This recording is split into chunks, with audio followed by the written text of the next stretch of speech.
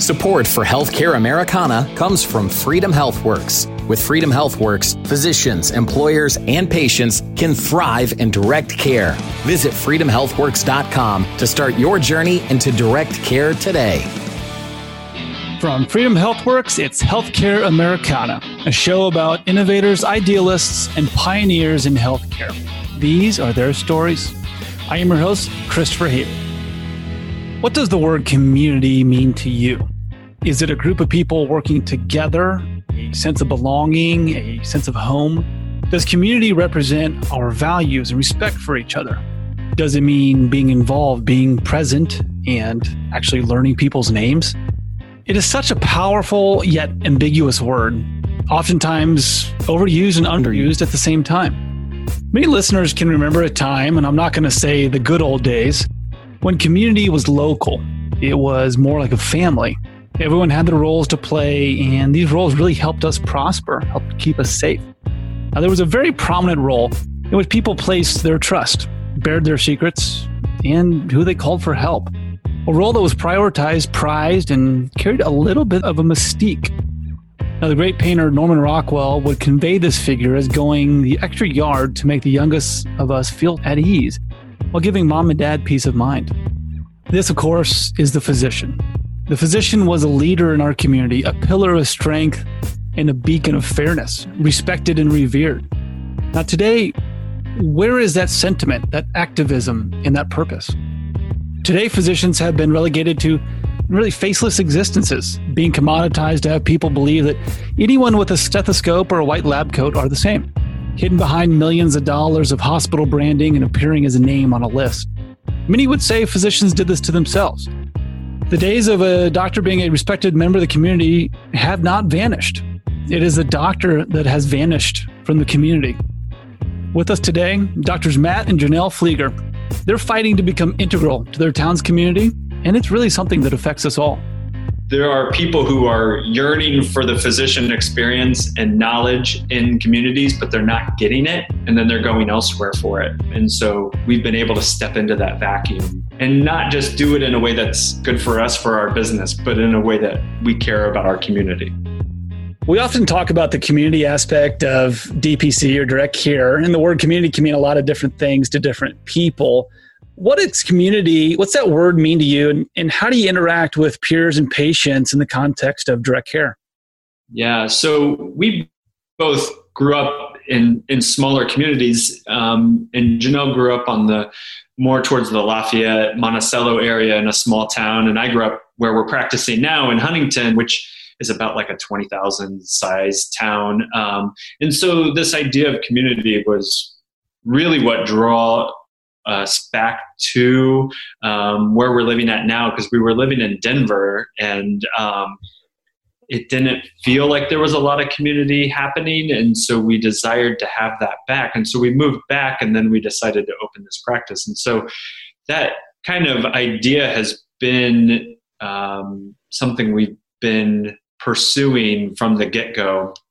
And we started to understand that there was no way to make this practice work if we were an island, if we were not connected to other people. And so we really made it our priority to get to know people and just set up meetings and go talk to people and go to social things. And Janelle and I have started to be on board of directors for nonprofits and these types of things that are doing good work in our community, and is important stuff and shows people in our community that we care about where we live. And so all of those things have had ripple effects for our practice, because people see that we're not just this island. I said that before. We are connected to where we live. And even the idea, when we first moved back, we set up a meeting with the CEO of the hospital to say, hey, look, here's what we're doing. We know we're kind of like different than you guys because it's a very large organization. We're not trying to compete. We're not trying to steal. We're just trying to serve the patients that are going to be served best by us. Sure. And so that was a really fantastic conversation, and led to a lot of great things happening out of that, because it led off with, we're not adversarial. We're here for the best for Huntington County and the health of Huntington County. So how do we do that together? That's really amazing. And my eyes kind of opened when you said that, because some people would be like, wow, you just walked into the den of the bear. You walked into the teeth of the enemy there. So tell us a little bit more about that conversation. What was their reaction? Did they have a reaction? She was, the CEO acknowledged that their system doesn't necessarily serve everyone well, whether that's due to a long wait list for new patients, maybe frequent ER visits that just need kind of a more hands-on primary care approach. And so I wouldn't say she was like, you go get them, but she was encouraging and welcoming of our model, knowing that it was something different in the community. And I think even a year or so later, she came back to us with someone from like the organization's administration that was looking to kind of rebrand and incorporate aspects that seemed like have patients have easier access to their providers. And so they kind of almost bounced ideas off of us, and we kind of said, yeah, that'll work, or we've tried that and it hasn't been successful. And so that was interesting too, because there wasn't really a clear, there was no sort of financial incentive for us to meet with them or vice versa. It just a meeting of the mind, so to speak. Yeah. We've learned that you're always going to win if you just have a conversation with somebody and just find out what they are doing and what we're doing, and just kind of lay that out there. It's bad when you assume what they are doing, or you assume they have negative intentions or the such. Things don't go as well. But when you just go into it and just be like, let's just all exist together and do the best for our patients, and not what's best for us, what's best for our patients. Right. And that's what we do medicine is. Yeah. Exactly. You put the value back into the patient care, and a lot of really cool things could happen. And so far, I hear this kind of underlying theme of community, and what that really means is relationships. And that's always a hallmark of direct care practices too. But I think that's just absolutely fascinating that your hospital system locally there is coming to you, and here's this small practice coming to you for advice on, hey, how do we do things better? Because they must have seen something that you guys were doing well that they weren't, and said, why can't we do that too? And we have a nurse at the hospital just down the street that we're referring to, and she does the discharge planning, and we'll get direct referrals from her for patients who don't have primary care physicians, just to do hospital follow-up. And she does her best to explain the model to them, and kind of puts the ball in their court in terms of making that phone call. But we're able to kind of schedule that 3 to 5 day follow-up, and hopefully integrate them into our practice. Even referral channels like that, like they have to know who you are and what you're doing, right? So again, back to Dr. Matt's point there is have a conversation with people, get known. So obviously you've been very active in your local town, local community, Huntington, Indiana. This kind of piggybacks, and I think we covered a little bit this, but turning more towards a physician's role in their community and their role locally. Why is it so important that a doctor becomes invested, not just money-wise, but in their time and their effort and their relationship? Why is it so important they become invested locally? I would guess the majority of physicians want to have those opportunities. I think a lot of times maybe employed physicians can't find the bandwidth. Mm-hmm. And so this practice has given us a lot of bandwidth to plug into areas of passion for us. There's a national organization called Walk with a Doc, and so we started a local chapter. And so once a month, we meet on the local trails and say, let's talk about prevention. Like let's move together. Let's take a walk together. And people have really enjoyed that. It's open to anyone in the community, so it's not like they necessarily have to be a patient of ours to participate. What I've heard out of people just in the community is the way they talk about the employed physicians is they just don't see them. They're not involved in anything. They know their names, but they're not really part of the community. And you kind of keep hearing this kind of theme over and over again. There's a medical society for our county. It's hard to get some of the employed physicians to come to this. And we're we have this big foundation that we're using to give away money and make grants to organizations. It should be a good thing to do, but they're not coming because I think they don't have the bandwidth to be involved. But then when you're in these groups and you're with local leaders and you're talking to them, they value the physician's opinion. There is something that comes with being a physician that gives you some, I don't know, street cred or some knowledge that allows you to speak into things. And leaders want that. They want to hear it. They want to see it. And so we have been able to really be useful in our community for the knowledge that we've developed over the years. So Janelle and I sit on the local public health board now. And what a time to be on the local public health board. And Janelle's involved with the trail system in town, and I'm involved with a recovery house for people with addiction, and which are big issues in our community. So there are people who are yearning for the physician experience and knowledge in communities, but they're not getting it, and then they're going elsewhere for it. And so we've been able to step into that vacuum and not just do it in a way that's good for us, for our business, but in a way that we care about our community. Right. It's not just a myopic view of this is going to get us new business or new patients, new physicians. And I think that's an interesting phenomenon. I grew up, and my father was the first physician in a town north of Indianapolis, and back in the early 80s. And he's on the sideline of every single high school football game. People know him. And I'm like, Dad, you could run for mayor for life if you wanted to on this. And you've been citizen of the year and stuff. We just don't see that anymore. Is that something that is a throwback? Are those days too far gone, or can we get that back? People remember those days, and that's fun. And they'll name drop those physicians that are retired, have moved on, no longer in practice.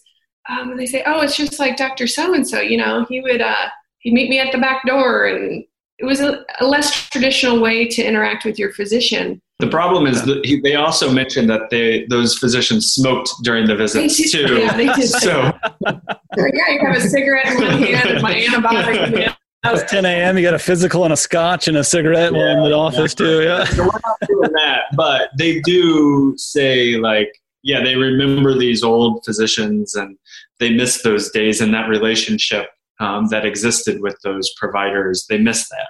They do. And we don't live in the town of Huntington. We live in the neighboring town. Our kids are in the Huntington County school system. But, there's been instances where it's like, I realize you live closer to my house than to my office. And maybe one of us is at home at the time. And so maybe we'll just pop by your house if that's okay. We do people's newborn visits at their home just as a matter of convenience. But yeah, we've had somebody with a dog bite kind of maybe just come to our house first. Yeah, just drive because it's late. And if it's not a big deal, we don't necessarily want to spend the time it takes us to drive into town. Yeah. And so if they're driving by our house pretty much anyway, we'll just look at it at our house. And yeah, I mean, you got to think in a farming community too, and people want to be just no nonsense about things. Like, don't make a lot of barriers for me. Let's make this simple and let's just get it done. Whatever it takes, let's just get it done. And so if you can kind of embrace into that mentality, which is easier for us because we grew up in it, it works really well. Yeah. So it's not just a romanticized viewpoint of everybody wants to say, oh, in the good old days, this and this and this. And it doesn't seem like it's that far-fetched to say, well, why can't care go back to this? Why can't I know and have a personal relationship with my doctor? Yeah, it seems like people almost have a little bit of trauma. Like when they come to our office and they don't have to do a bunch of paperwork and they just walk into the exam room right away, they're like, can we do that? Is that okay? How do I get in? I don't have to sit with you. Yeah. And I'm like, I can get some paperwork for you if you want to fill it out, but I don't need you to do that. Let's just have a visit. And they're like, oh, okay, cool. It takes a while for them to realize all of the layers of burden that healthcare has put on people. Mm-hmm. And it takes a second to back away from that. Like, oh, none of that mattered at all towards what I was actually complaining about.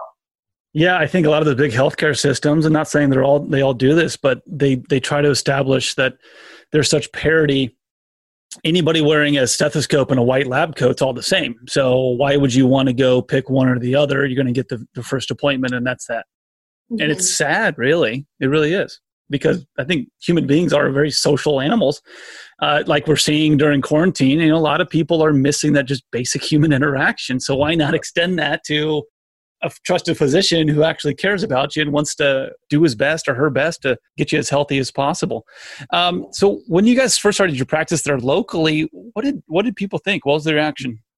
A few people were familiar with the concept, likely from maybe interviews with Sean Hannity that he'd done with other DPC physicians. And so, I think there was a libertarian we got like right off the bat. He just really wanted to do it, almost for the novelty. But turns out he stuck with us from the beginning.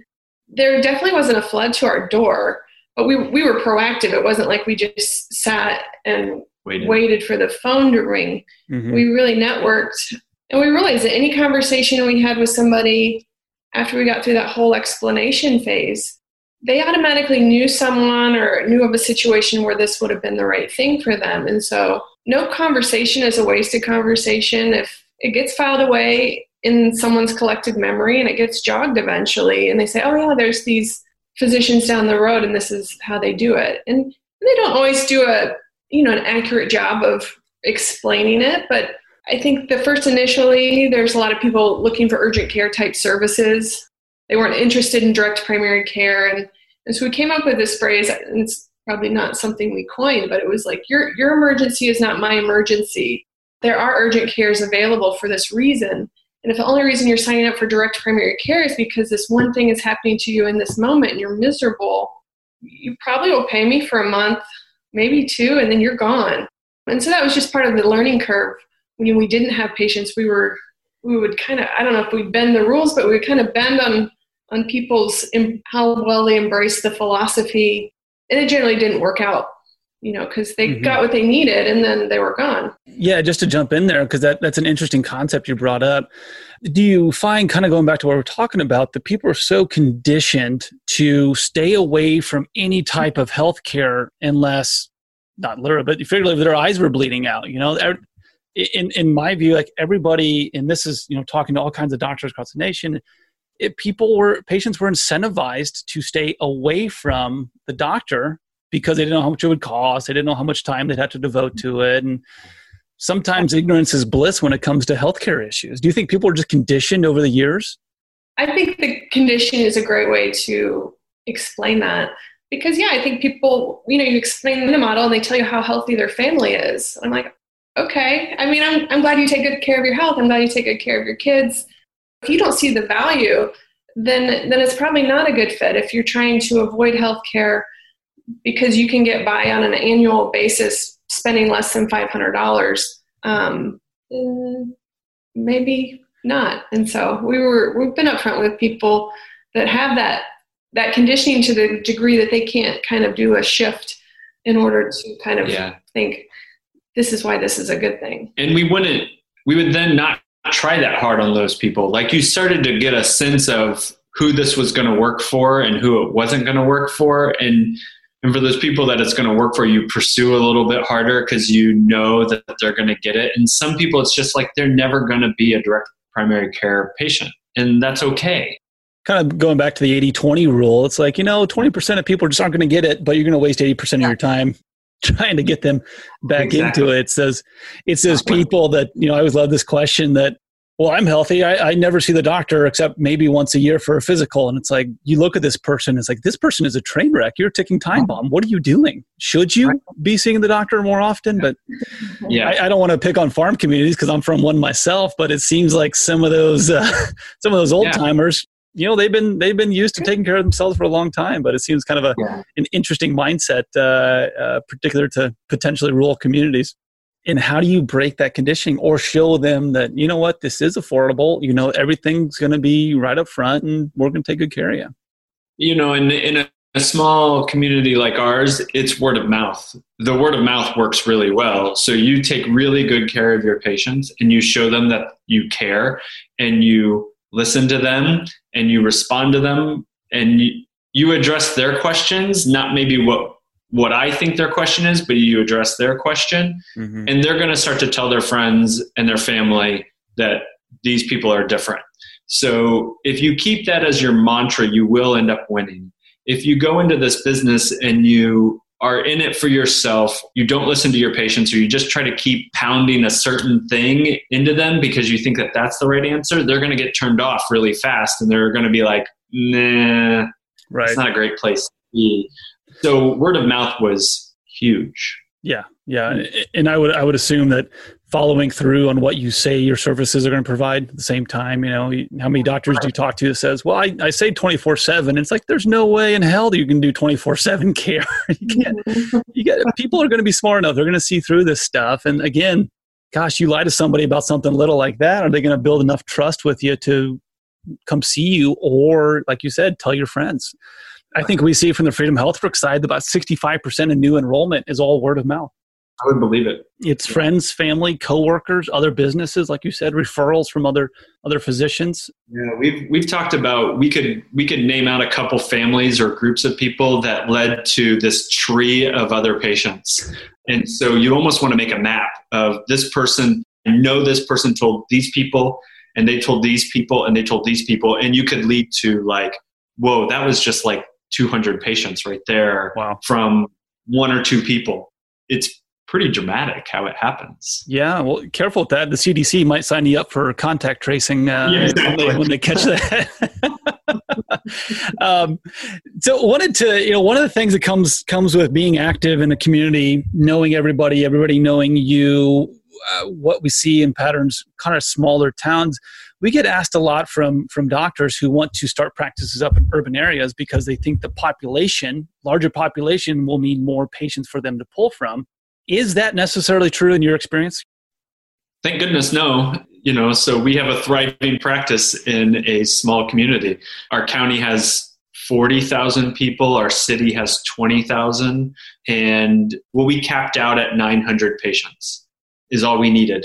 And that's with the both of us. And we actually hired a nurse practitioner to help us with some of the more acute care visits and some other kind of like lifestyle coaching and stuff like this. So we didn't need a huge amount of people, less than 1/40th of everybody. And it wasn't that hard. We were full by year 3. I would say choose where you want to live because that's where you want to live. Yeah. Yes, do I miss some of the restaurants in Denver, Colorado? Yes. And the quality of food? Sure. But I also have space for my kids to run outside and a pond. So yeah, there's definitely trade-offs. And I'll be honest, we decided to move back from Colorado to Indiana before we even really considered what we were going to do for employment. Yeah. I mean, obviously there's only one thing we're qualified to do, but we were like, well, I guess you just sign up to work for the hospital because that's what everybody does.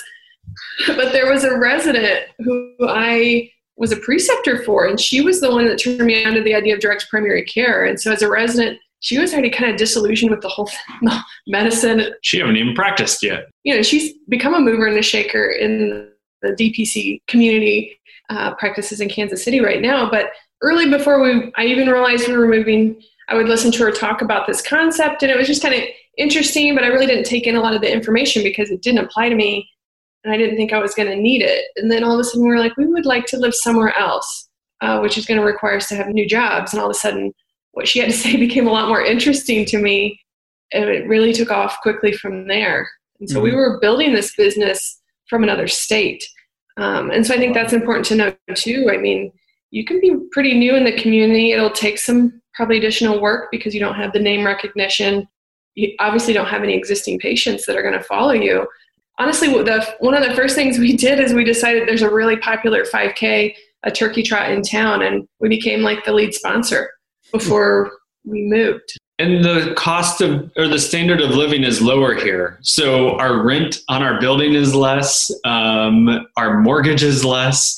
The cost of just doing business has been less. Mm-hmm. So yeah, you can start one of these in a big city, but just know your overhead is higher than what our overhead is. That's something you got to consider, and how many patients you're going to take on, what you're going to charge them. Their expectations of care is going to change dramatically in a larger city versus where we are. So those are all part of the equation to consider. Sure. Not to mention competition. You mentioned that there's a local hospital system, and some big cities in Indianapolis, we have 4 large hospital systems that are all vying for buying. I'm not going to say vying, but buying physicians. Yes. And it's like, wow, okay. If I don't like one here, well, there's other options, right? Right. If you guys didn't want to go employed, you only had one option, and that was independent practice. Yeah. So staying on the vein of building out relationships and becoming really this pillar in your local community, at what point do people start coming up to you and saying, hey, I got a small welding shop, I got a small contracting business. Is this an option for my employees? Yeah, that one, so definitely that took a while. From the very beginning, I was sending out and trying to do outreach to businesses, whether that was sending them letters or trying to make some connections and through the Chamber of Commerce and talking about the benefit to a business. I don't think we had our first business sign up with us until about a year and a half in or so. So that it takes a while to get a business to decide that it's worth it. Just businesses move slower, and that speed is different than what an individual is going to do. So we had business sizes kind of trickle in of different amount of employees. And one of the biggest ones that we had start was one that was under 50, but they offered insurance and they wanted to bake us into the plan. They came to us. They said, this is what we want to do. Is that okay? And we were like, yeah, of course. Of course that'd be okay. And they're like, well, we had heard about you guys. You'd spoke at Rotary, and then we had talked about it, and we love it. Let's do it. And that was huge. And I think they then started telling other business owners about the benefit. And then we started to get other businesses signed up with us. So again, it's this word of mouth type thing, and you never know where they're going to come from. Mm-hmm. So that's one of our only ones that's actually were baked into their insurance. The rest of them are just auto mechanic, a couple tool and dies, construction. A lot of trades, it sounds like. Yeah, retail and other things where they've just got a small amount of employees. They want to get a benefit. They can't afford insurance, but they want to do something for their employees to create a reason why the employee shouldn't leave because unemployment, well, not right now, but traditionally has been very low and it's very hard to hire people. So they wanted to give something. So it's been a win for us. It's been a win for them. And we try to do our best to keep these employees at the job site, not coming in to see us, keep them healthy, or engage with them electronically so they don't have to leave work, which bosses then love. Oh, yeah. Yeah. The benefits all the way around. And especially profound on your point, the low unemployment, before the coronavirus pandemic struck us, retention and attracting new employees, especially amongst the trades, was super competitive. And we've heard that in all 50 states. And it's like, wow, there's a real benefit. A lot of physicians want to go after lawyers or people who are billing hourly like that. And I have not heard a lot of success stories there. I'm sure there are, but it seems to time and time again that the trades, the local craftsmen, if you will, are the ones who are signing up for this and seeing the really true benefit and the need to have this for their people. And we found, our general theme of this business and in life is like, let's keep it simple, right? I don't want complicated. And so that really turned us off from getting involved in businesses that were larger or had insurance plans. It just added a layer of complexity that was a headache that it just wasn't totally worth it, or it just didn't work out. It just didn't pan out the way that we thought it was going to pan out. And it's so easy to sign up a company of 5. So easy. Right. You just put a billing method in and it's done. So that's where our success has been driven from. Right. Those employees are then able to add potentially spouses and children, separate from their employer. But yeah, so you get additional patients that way because, their whole family needs healthcare. And they kind of have experienced it. So why wouldn't they sign up? Yeah, and I love that approach. I really do. Again, you're reinforcing your presence in the community. You're making yourself known on a local level. As a lot of physicians are losing their jobs from employed positions, very few DPC are struggling right now. And the ones that have, and I mentioned this, just chatting offline earlier, the ones that are struggling have had 300, 400 patients from one employer, and all of a sudden that employer cancels that plan and you're toast. Yeah. You can't do anything. So, I want to get your opinion on this, but a lot of people think, and this is kind of in the macro DPC direct care world, that getting employer plans is kind of this panacea, kind of this silver bullet, one size fits all fix, and it brings DPC into the limelight and pushes everything forward. Do you agree with that type of opinion? I think I believed that at the beginning. Yeah. And now I realize that if we had set our practice up that way, I don't think we would be as happy. I think for our reality, it wouldn't have been a good move, even though that's what I thought I wanted, because it was going to be a huge bolus of patients. And you would hear of other practices that were getting these kind of big boluses, and it seemed to, and definitely the onboarding seemed very overwhelming. But again, I think and even with our smaller businesses, an employee gets terminated and they still want to come see you. And so, if you're working with a larger company and, employees come and employees go, then you're having to track down even that many more people who don't, have to readdress their payer. Sure. Sure. A lot of admin time and like you said, keep it simple, right? Yeah. And for some docs, maybe their life is such that works for them. And we definitely decided it was not for us. And there's potentially also a philosophical aspect to this is the moment that you have this large business that's signed up with you, again, you kind of have a boss again a little bit. You're not owned by them, but you are very heavily dependent on this organization and this business. And when we wanted to do DPC, it's because we wanted to be flexible, we wanted to be independent, and we wanted to be able to be free of all of that other stuff. And so that would feed into this idea of these smaller businesses that we're not relying on, or individual families and people that we can handle the influx, outflux a little easier. Right. No, it's a great point. If you're trying to get away from an insurance company standing in the middle of your doctor-patient relationship, all of a sudden you bring on a big-time employer, well, guess what? You just swapped out Master for another one, right? Right. And somehow you get painted as the bad guy in certain scenarios because you weren't available when they thought you were available. And now there's grumbling, and it would take away the personal aspect for us. And I think it's just not built for our personalities in general. So I think we're a little more casual and easygoing, and maybe would have a hard time getting super buttoned up to take care of a big company. Yeah, there's certainly also the dynamic of when an employee is signed up, they didn't choose us. Right. They were given us, which is a different dynamic versus a person who came in our doors and wanted us. They knew about us. They wanted to sign up with us because they've heard about us and what we can offer. Already, the mood in the room is completely different between those two patients. Yeah, like you said, why am I here? Are you the bad guy, or what's your angle? Are you trying to get one over on me? Exactly. Right. Because what we've done is sometimes even our smaller businesses will reach out proactively to some of these younger males, and and they're almost like, I don't know why you're reaching out to me. I don't need anything. They're almost a little bit aggressive, and you're like, just want to let you know I'm here. That's all. But they feel like it's something that they didn't really want. They were given it. And I think that's the case in a lot of business sort of packages. This is what you get. And so, when it's not a choice, it may not set us well with the individual. And it creates a different dynamic in the relationship.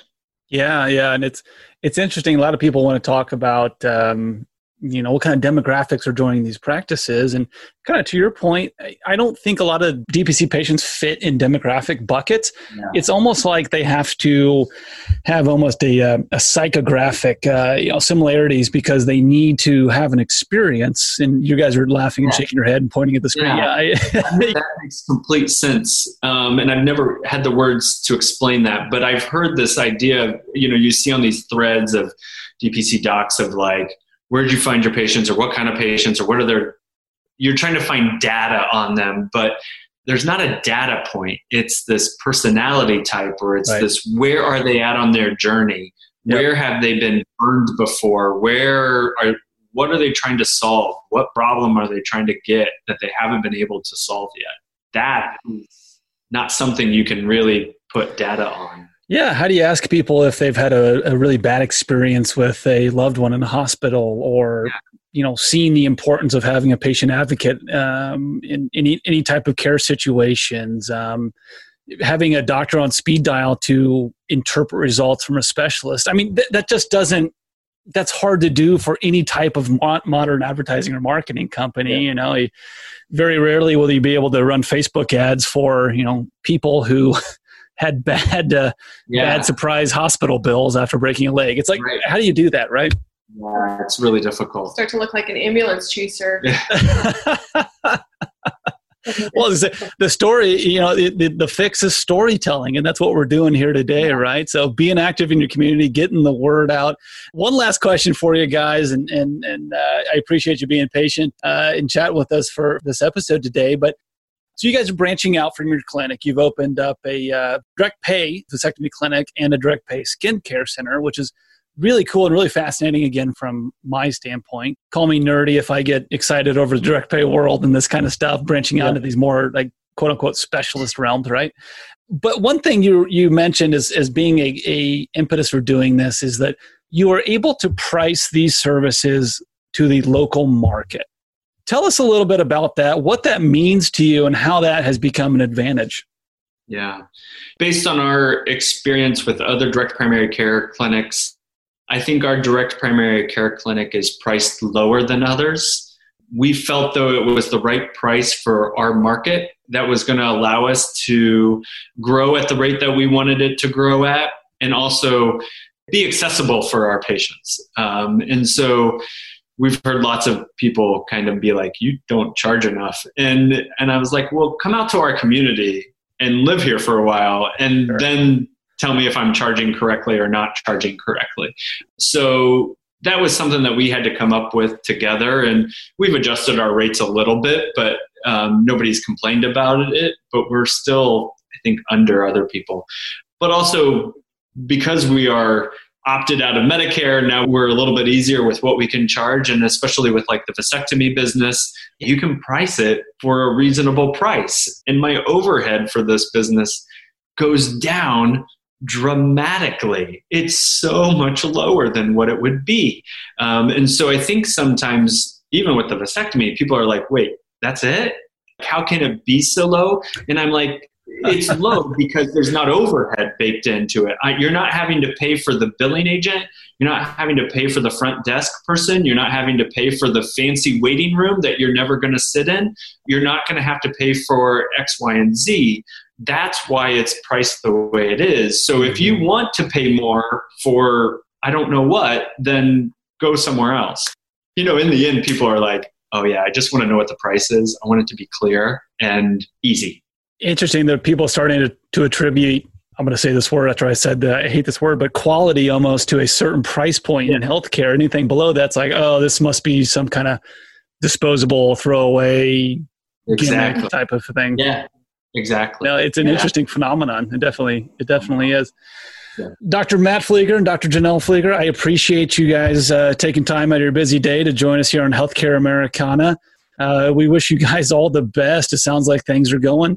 Yeah, they're going great up here, and maybe someday other DPC practices will join up in Northeast Indiana. But as of now, we're one of the few. Hey, we're trying to get everybody up and going all over the country. Well, guys, I appreciate you. Good luck with Cardinal Family Medicine and all the other pursuits you guys are doing. It really is a great success story, and appreciate you sharing your knowledge. I know you guys are active, a bunch of medical schools and residency programs, so keep on the good fight and keep doing what you're doing. Thank you. Thank you very much. Healthcare Americana is powered by Freedom HealthWorks, managed by Melissa Turpin, produced by Taylor Scott and iPodcast Pro. Send us your thoughts at info@healthcareamericana.com. I'm Christopher Habig. Thanks for listening. Hi again, everyone. This is Chris. At Healthcare Americana, we're always on the lookout for great stories to tell in the healthcare industry, and we'd like to hear yours. Check out healthcareamericana.com and send us your ideas for episodes, or if you'd like to be a guest.